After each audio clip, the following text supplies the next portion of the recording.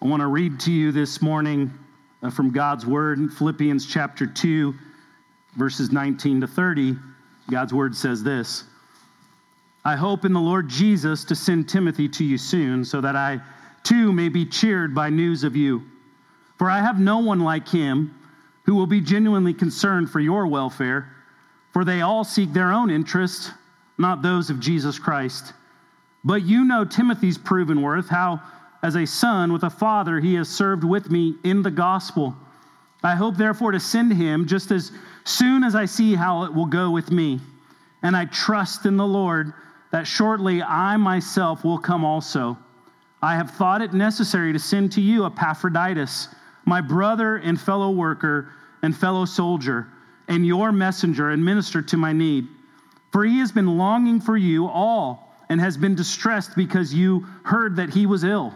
Indeed, he was ill, near to death, but God had mercy on him, and not only on him, but on me also, lest I should have sorrow upon sorrow.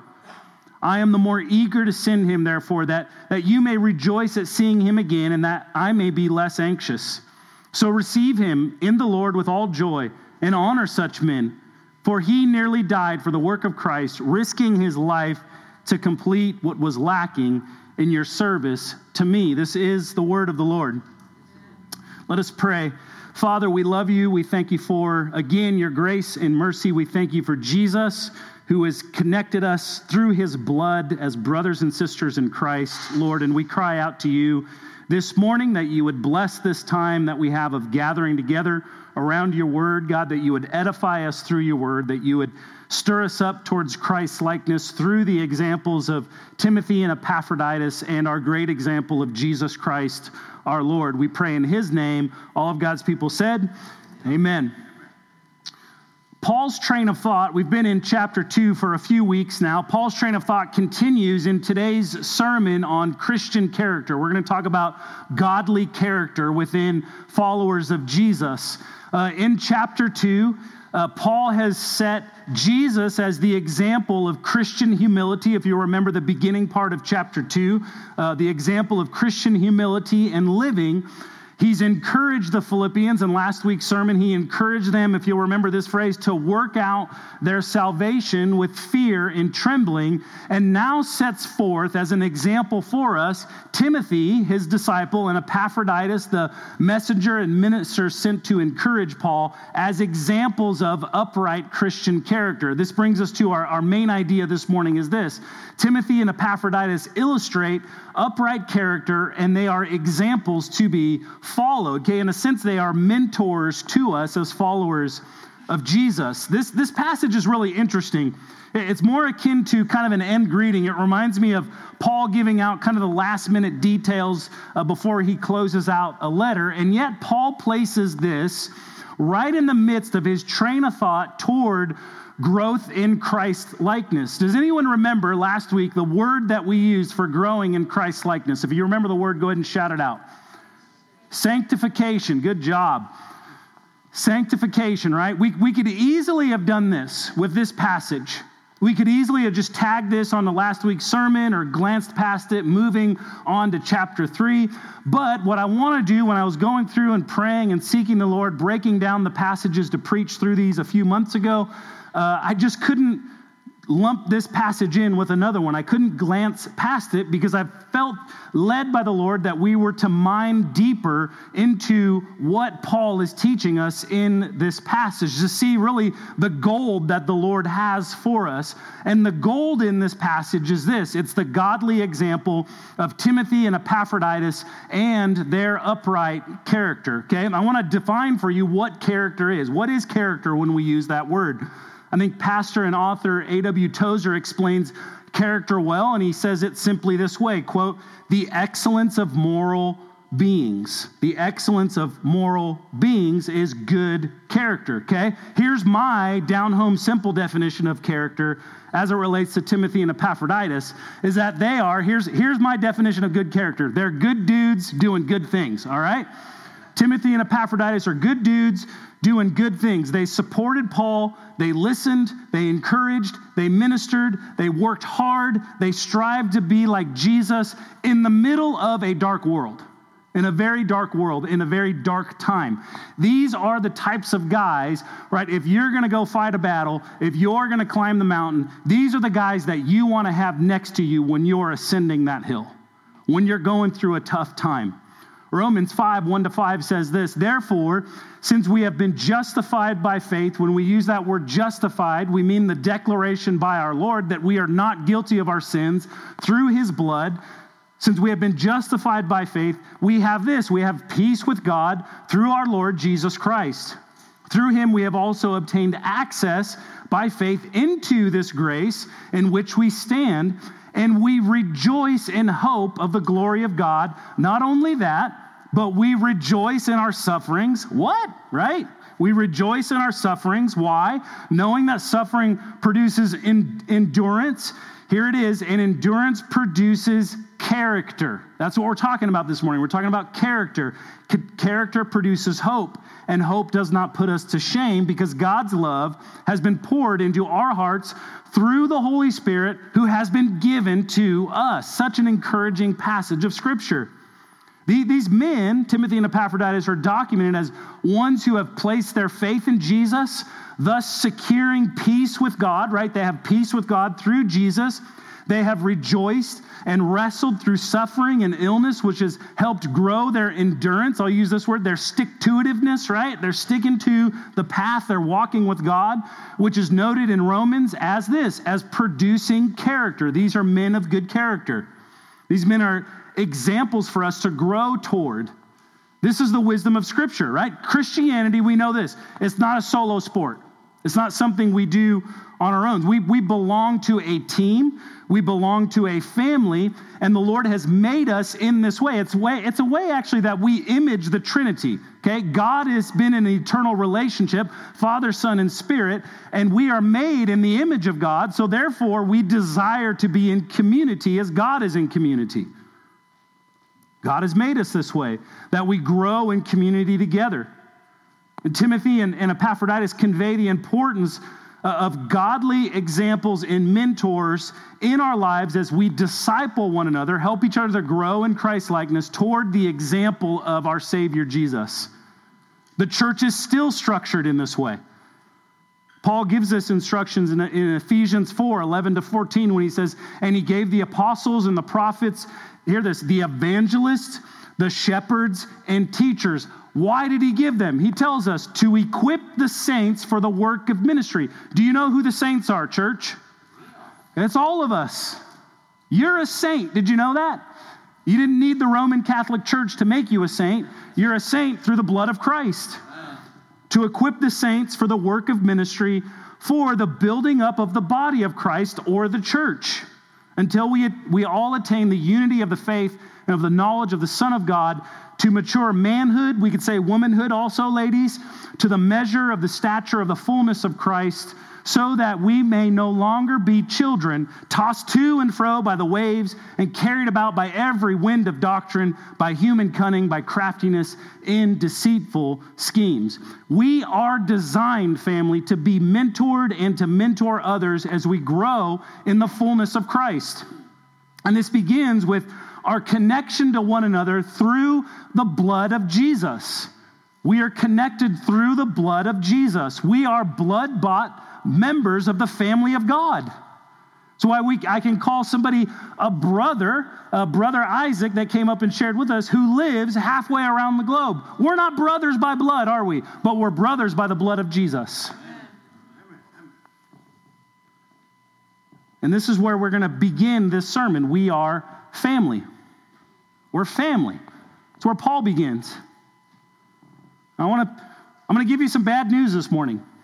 We are in dark times.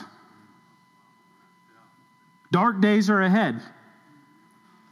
The question is, who can you trust? Who do you have next to you? Who do you want to charge the mountain with? Your family, right? The people you trust. That's who I can trust. As far as I know, Paul has absolutely zero generational or family lineage to Timothy or Epaphroditus, yet he calls Timothy what? His son, and Epaphroditus his brother. Why? They're family through the work of Christ. Philippians 2:22. We're going to hang around a lot in verse 25 this morning. It says this, but you know Timothy's proven worth, here it is, how as a son with a father he has served with me in the gospel. I have thought it necessary, now he's going to talk about Epaphroditus. I have thought it necessary to send to you Epaphroditus, here it is, my what? Brother. Right? This is my family. We're reminded here of the beautiful Christian doctrine of adoption. Pastor Aaron Minikoff says it this way, quote, adoption is the gracious act of God wherein he makes justified sinners his beloved children. We are the children of God. He goes further, quoting, to be adopted is to receive God's name. That's why we're called Christians, right? We have the name of Christ on us. And to have access, this is awesome, to have access to God's throne, his pity, his protection, his provision, his discipline, and his promise, hear this, to never abandon us. I would add to this that we also have a great and lasting eternal family with each other as the people of God. In a sense, when we gather as a church, we are practicing for eternity. The time where we will stand in the glory of God for all of eternity. We are brothers and sisters in Christ Jesus. Jesus is called our friend and our what? Brother. God is our Father. Paul exhorts the church because of our adoption in Romans 8:15. He says this, for you did not receive the spirit of slavery to fall back into fear, right? To fall back into sin, to fall back into wickedness, but you have received the spirit of what? Adoption as sons. We could also say, and daughters, ladies, by whom we cry, listen to this title, Abba, Father. Okay, Dad. When I address my dad, I don't say, hey, Father, how are you doing? What do I say? Dad, right? Pop. It's a term of affection. We have that same relationship with God through Christ that we can call God the Father, Dad. Dad, I come to you. Because of our adoption into the family of God, we are to take on the character of God that is exemplified first in his son Jesus and in his followers. And we have two of them that we're looking to in this passage, Timothy and Epaphroditus. So now we're going to get into these Christian characteristics that they have. Our second point is this: they are selfless. They are selfless men. That is a quality of a follower of Jesus, is that we are selfless. The question is this: are you more concerned for yourself or your brother or sister? In the Christian life, we can say this: it's not all about you. Verses 20 to 21, then we'll look at verse 26. Paul says this through the Spirit of God. He says, for I have no one like him, he's speaking to Timothy here, who will be genuinely, hear this, how selfless he is, who will be genuinely concerned for your welfare, right? For your well-being, for your goodness. And now Paul's going to contrast here Timothy's example with the selfish leaders of the day. He says, for all the rest of the guys, basically, for they all seek their own interests, not those of Jesus Christ. Then he talks about Epaphroditus later. For he, that's Epaphroditus, has been longing for you all and has been distressed because you heard that he was ill. He had gotten sick on the way to go visit Paul. Right? And all that Epaphroditus has been through, a long journey to go visit Paul, illness, sickness, and his thoughts in the midst of that are geared toward the weight of the church back home. Here's the reality. This man has traveled, as far as we know, on foot from Philippi to go visit Paul in prison to encourage him from the church. Okay? And so news somehow has gotten back to the church that their beloved brother Epaphroditus is sick. Okay, here's the thing. They didn't have the interwebs back then, right? Information traveled slowly. It seems as though they had heard that he's ill, but they don't know what the outcome is. And Epaphroditus he's upset because he wants his people to know that he's okay. He's a selfless man, right? Even in the midst of being sick, he wants them to understand. The heart of these men has been transformed by the power and Spirit of God Most High. And as a result, they are doing this. They're putting to death their old selfish ways and replacing selfishness with this, selflessness. They're replacing selfishness with selflessness. This is a distinctive mark of Christian character, that we put others above and before ourselves, or our self-interest. And this is, in Western culture, this is deeply countercultural to who we are in America, where we are encouraged and lauded. We're celebrated for our selfishness in this land. How do we know that? Because we have slogans and phrases like this: follow your heart. You do you. Be your authentic self, whatever that means. Live your truth. Or if it makes you happy, do it. What is that all about? Me, right? It's all about me. That's what's celebrated in the West. And yet counterculturally, in the upside-down kingdom of God, God calls us to be people that are selfless, that we put others before ourselves. Jesus would say we love others as ourselves. The result of selfless living is of great benefit to our brothers and sisters in Christ and sets us apart as lights in the world. Can you imagine if we all lived this way? If we put others above ourselves? The question is, do you consider others before yourself? Number 3, we see this. They're workers. It's a mark of Christian character that you work, that you're laboring. The question is this: are you ready to get to work? Verse 25. We're just going to sit in this verse. I have thought it necessary to send to you Epaphroditus, my brother, right? My family, and fellow what? Worker. He's a worker for Jesus. This is what Epaphroditus did. He was sent by his church on a long journey to go and take news to an imprisoned Paul. Remember, right? That's the context of the letter. Paul's in prison for preaching the gospel, and to encourage him with all the Lord was doing in Philippi, and also to bring the Lord's provision or financial blessing or food to bless Paul physically. That's work, isn't it? Right? To walk somewhere, to deliver this news. And then on the way, Epaphroditus fell ill, and yet he didn't let his illness keep him from the work that the Lord called him to. Did you hear that? He didn't let anything get in the way of the Lord's work for him. The Bible describes workers in this way in 1 Corinthians 3:9. It says, for we are God's fellow workers. You're God's field, God's building, right? In other words, we all have different giftings that we bring to the table. Here's the reality for all of us. Hear this truth. There is no retirement in the Christian life. We don't get to hang up the work and relax for a season and finish out our days. There's no retirement. We are designed to work. Oftentimes we attribute work to the fall of humanity in Genesis 1-3. But here's the reality. God created Adam and Eve in his image, and he placed them in the garden to what? To tend to it. That's work, isn't it? Even before they fell into sin, they had to work. There's no retirement for us. We're designed to work, and this applies practically in our everyday living. We should be workers, whatever that looks like in your life and context, and also in our spiritual lives. We should be laboring for the causes of Christ, for the cause of growing in Christ's likeness ourselves and helping others to be built up in Christ, working for the mission of Jesus. And the Lord has done this for us. The Lord has entrusted, gifted us with the power of his Spirit dwelling within us. That's amazing and mind-blowing in and of itself. And because of the Spirit of God, we've been gifted with what we would call spiritual gifts of varying kinds to do this. The Bible teaches us to build up the body of Christ, to build up the church, to work together to glorify God. The question is, how are you using your gifting to work for the Lord?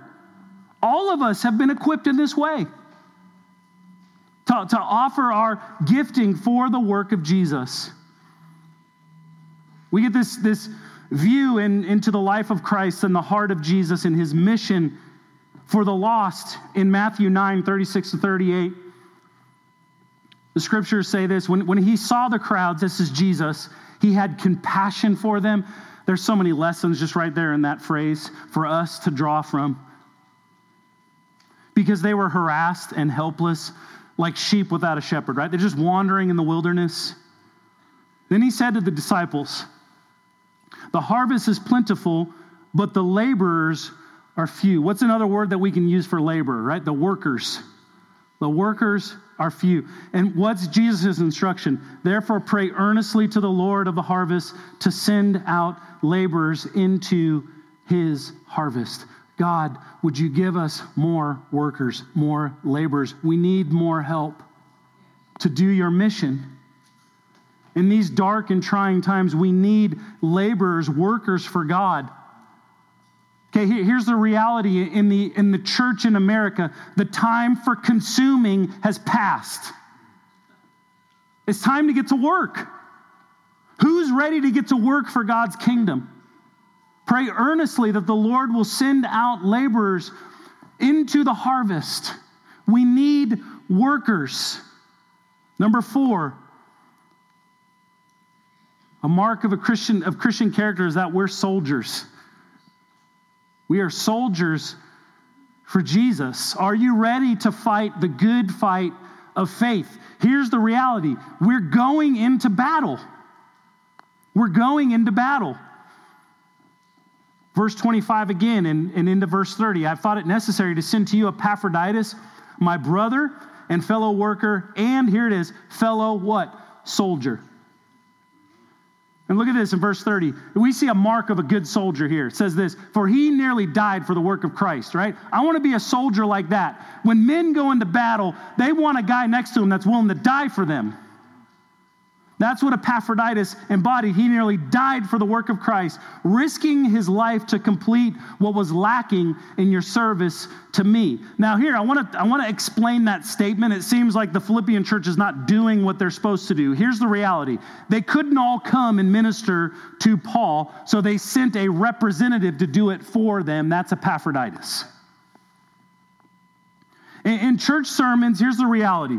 We often desire to be stirred up emotionally, to have a spiritual experience, to be encouraged and uplifted. I want to smile when I leave church. These are good things. However, we must also wrestle with the dark reality that we are at war with spiritual darkness in the world. We have to wake up. There is evil that oppresses and seeks to thwart and destroy God's kingdom and his church. We're not playing church here. We are the church.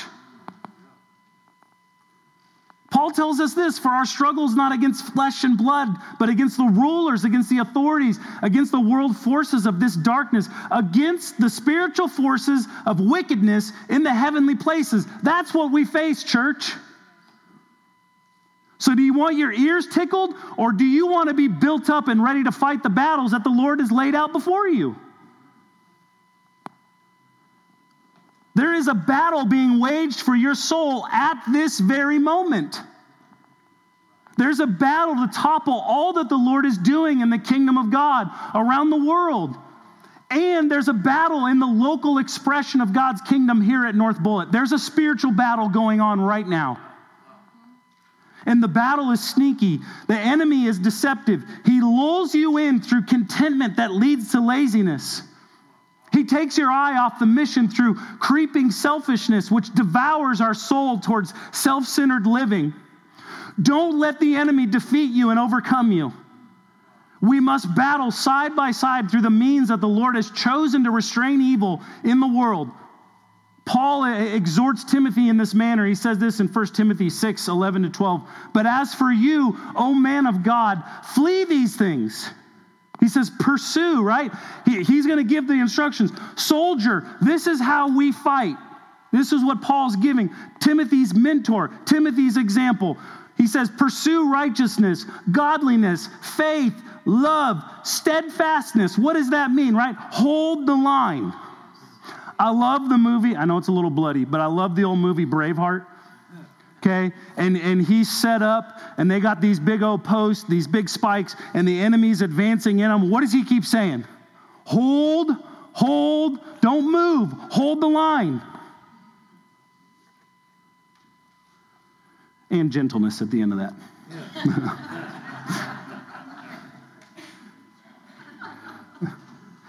Kind of competing images there. Fight the good fight of faith, right? Take hold of the eternal life to which you were called and about which you made the good confession in the presence of many witnesses. And we battle together, taking on the whole armor of God, the belt of truth fastened tight, the breastplate of righteousness protecting our heart, the shoes of gospel readiness, holding up the shield of faith. What does that mean? That we truly believe that God is the victor. What do we mean by that when we say God is the victor? God has won the ultimate battle. Amen. Jesus said on the cross, "It is finished." He has won the cosmic battle being waged in this very moment. We walk in light of his victory. We wear the helmet of salvation, and we wield the sword of the Spirit, which is the Word of God. Paul tells us praying at all times in the Spirit, alert with perseverance, right? Endurance. We keep going, striving towards the Lord in all that we say and do.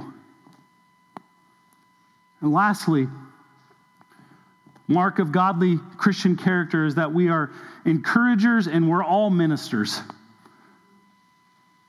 Again, the evangelists, the shepherds, the teachers equip the saints for the work of ministry so that we all carry this title of encourager and minister within the church. Are you walking in light of the equipping granted to you to be encouragers and ministers to one another? Finishing out the passage, I have thought it necessary to send to you Epaphroditus, my brother and fellow worker and fellow soldier, and your messenger and minister to my need. For he has been longing for you all and has been distressed because you heard that he was ill. Indeed, he was ill, near to death, but God had mercy on him. And not only on him, but me also, lest I should have sorrow upon sorrow, right? Grief on top of grief. I'm more eager to send him, therefore, that you may rejoice at seeing him again, right? That they may rejoice in seeing their brother, and that I may be less anxious. So receive him in the Lord with all joy. I love this. Honor such men. Honor him as he returns to you. Family, the elders and the leaders, we can't do it on our own. Where are the Timothys and the Epaphroditus? Each and every one of you have been called to encourage and minister to one another, to uplift each other. What does that look like? If you have a brother or sister wallowing in the grip of unrepentant sin, the idea is not to run to the pastor or the elder and tell on them, but to encourage them.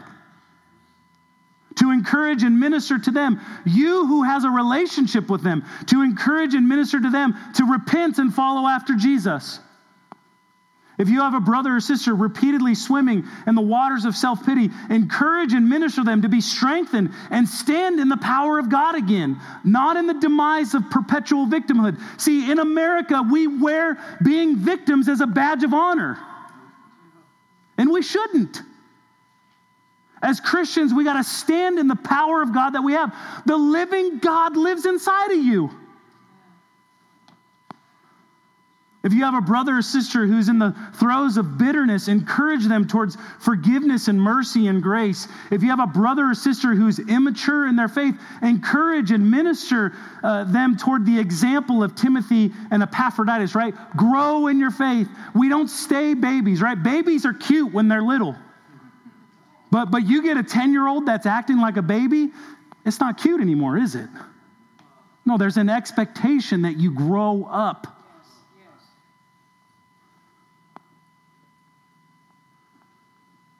We want to encourage and minister those who are immature in their faith, again, toward the example of Timothy and Epaphroditus. And here it is, ultimately the example of our Lord Jesus Christ.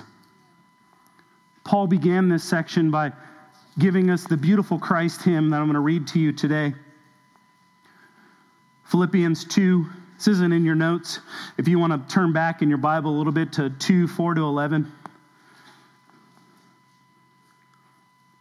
Paul presents the gospel to these Philippian Christians to encourage them. He says, let each of you look not only to his own interest, but also the interest of others, right? That we're selfless people. Have this mind among yourselves, which is yours in Christ Jesus. Here it is. Who though he was in the form of God, did not count equality with God a thing to be grasped. This is what he did. But emptied himself by taking the form of a servant, being born in the likeness of men. Here's the thing. This is what God did in Jesus. God left his position of power and glory and took on human form. He took on flesh and blood. Jesus was born of the Virgin Mary. He became a baby. How humbling is that? A baby that couldn't function on its own. God took on flesh and came in the form of a baby. And grew up and matured and learned. Verse 8, and being found in human form, he humbled himself, right? He didn't just stay a baby, he grew up into a man, living perfectly. Jesus lived in perfect obedience to the law of God. Every single word.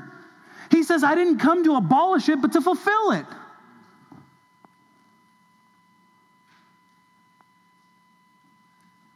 And being found in human form, he humbled himself by becoming obedient to the point of death, even death on a cross. We hear a lot of times in our lives, and sometimes I take on this attitude, something happens, and what do I say? That's not fair. You know what's not fair? That Jesus in his perfection was nailed to a cross and whipped. We like to clean it up. We put a little thing around his midsection. Jesus was nailed to the cross naked and ashamed. Stripped bare for all. How humiliating. For our sin. And he shed his blood. Took on the punishment that we deserved. What does God do? Verse 9, therefore God has highly exalted him and bestowed on him the name that is above every name. So that at the name of Jesus, every knee should bow in heaven and on earth and under the earth. And every tongue confess, hear this, that Jesus Christ is Lord to the glory of God the Father. Do you believe this? It brings us to our closing questions. Who do you look to and who is looking to you? Who do you look to? You can jot these down in your notes. Who do you look to? Number one, you got to look to Jesus. We have to remember this beautiful Christ hymn here. We need Jesus. On our own, we are depraved. What does that mean? We are sinful. In our original state, we are in open rebellion against God. We need the righteousness of another. We need a new nature. And God, in his loving kindness, has given us his Spirit to open our eyes, to see our need for salvation in Jesus so that we can place our faith, our trust, and confidence in him and be made new. We are new creations in Christ. We need to look to Jesus first. We need to trust and place our faith and confidence in him. Live for him. Who do you look to? Our only hope is Jesus. The next thing, who do you look to? Family, you got to get in church. I know, it's like, oh, you're a pastor. You're supposed to say that. You need the church. You need to find a church. You need to invest in a church. You need to stay in a church. Be a part of it. Every part of your life, connected with other believers who care about you and love you and want to see you built up. And lastly, you need to be discipled by godly mentors. I thank God, I'm gonna call out a name. I thank God this week that I could text a brother, Ron Bradshaw, and say, hey, I need some advice on something. Can you call me? 5 minutes later, we're on the phone. I need a godly mentor. I have it. Who do you look to? Trust Jesus, immerse yourself in a church, be discipled by godly mentors. Who's looking to you? That's the other question. Here's the reality. God has not called us to just sit and be infants and be nursed our whole lives, but to grow up and to mature and to disciple others. Every single one of us.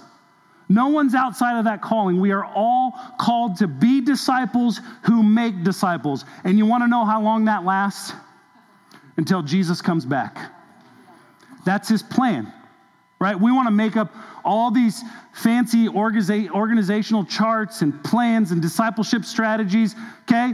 Trust Jesus, be a part of a church, be discipled, disciple other people, repeat the process until Jesus comes back. Amen?